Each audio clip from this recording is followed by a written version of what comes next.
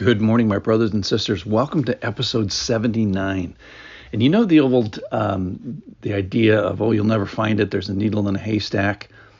Well, here's the concept for today.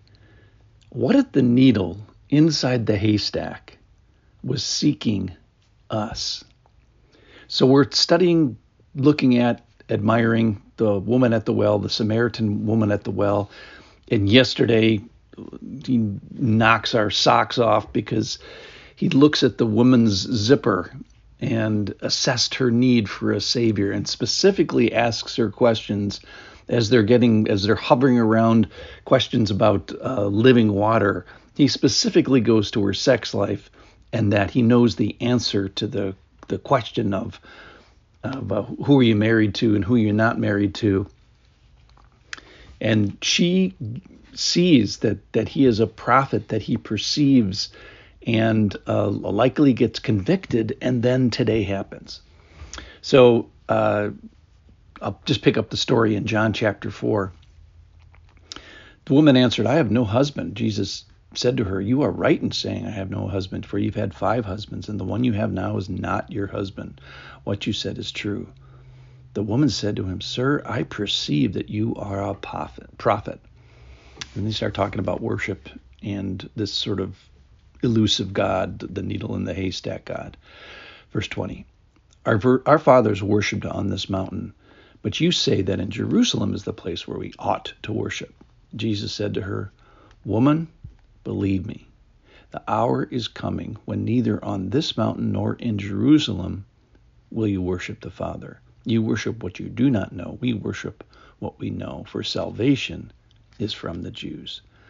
But the hour is coming, and is here now, when true worshipers will worship the Father in spirit and truth, for the Father is seeking such people to worship him." That's the needle in the haystack part. God is spirit, and those who worship him must worship in spirit and truth. The woman said to him, "I know Messiah is coming, he who is called Christ. When he comes, he will tell us all things." Jesus said to her, "I who speak to you am he." Here's the needle. The needle has come right into your world. Just then the disciples came back. They marveled at what he was saying.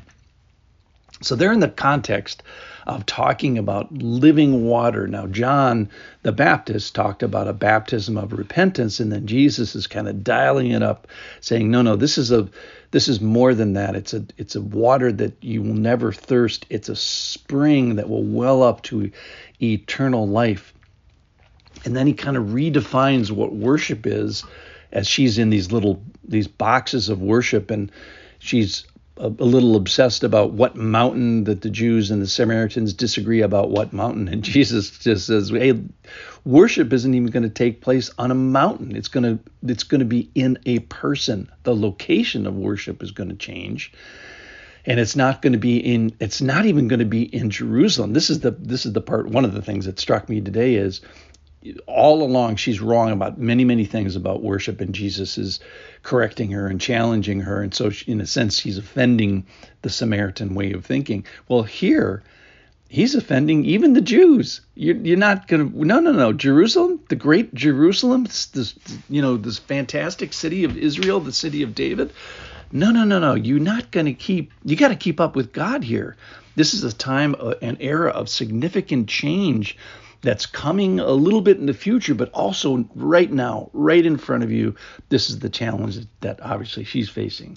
But in general, we see here, probably more than any moment in history, that God is on the move, maybe other than creation of the world, I don't know.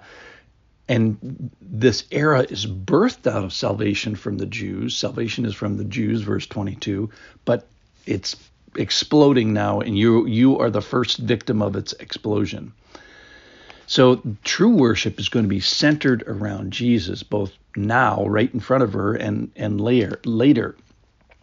And spirit and truth, that is, God has gone out of his way to be accurate. We're supposed to worship something that's true and that is revealed. And if you want to think about that, go to episode 65, Nicodemus, where opportunity meets preparation, because Jesus' rebuke to Nicodemus is, hey, I've given you opportunities and you haven't kept up. Your preparation has not kept up with the opportunity. You should know the stuff from the Old Testament. You're a scholar of the Old Testament.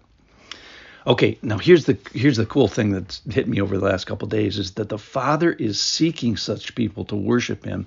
So, this concept, here's the big picture for today, is I'm searching for God. It's almost like, someone, going through this big haystack and searching for a little needle and say, I'm never going to find God. But think about this. What if inside that haystack, God, the needle is moving towards the person, moving towards their hand, moving to glint in the sunshine, moving towards being the right temperature. So rather than I'm searching for God, what if the needle in the haystack is coming to find us? It's coming to us.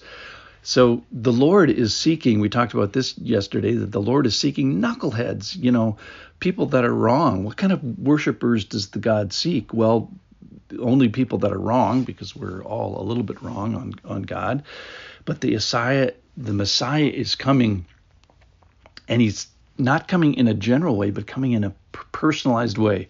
So here's the greatest thing about this, is God reveals himself to this woman, to the Samaritan woman, and says in verse 26, I who speak to you am he. She says, yeah, I think Messiah is coming someday. The needle's coming. And he, no, I am right in front of you. I am divine. I am spirit. I am the promised one of the Jews.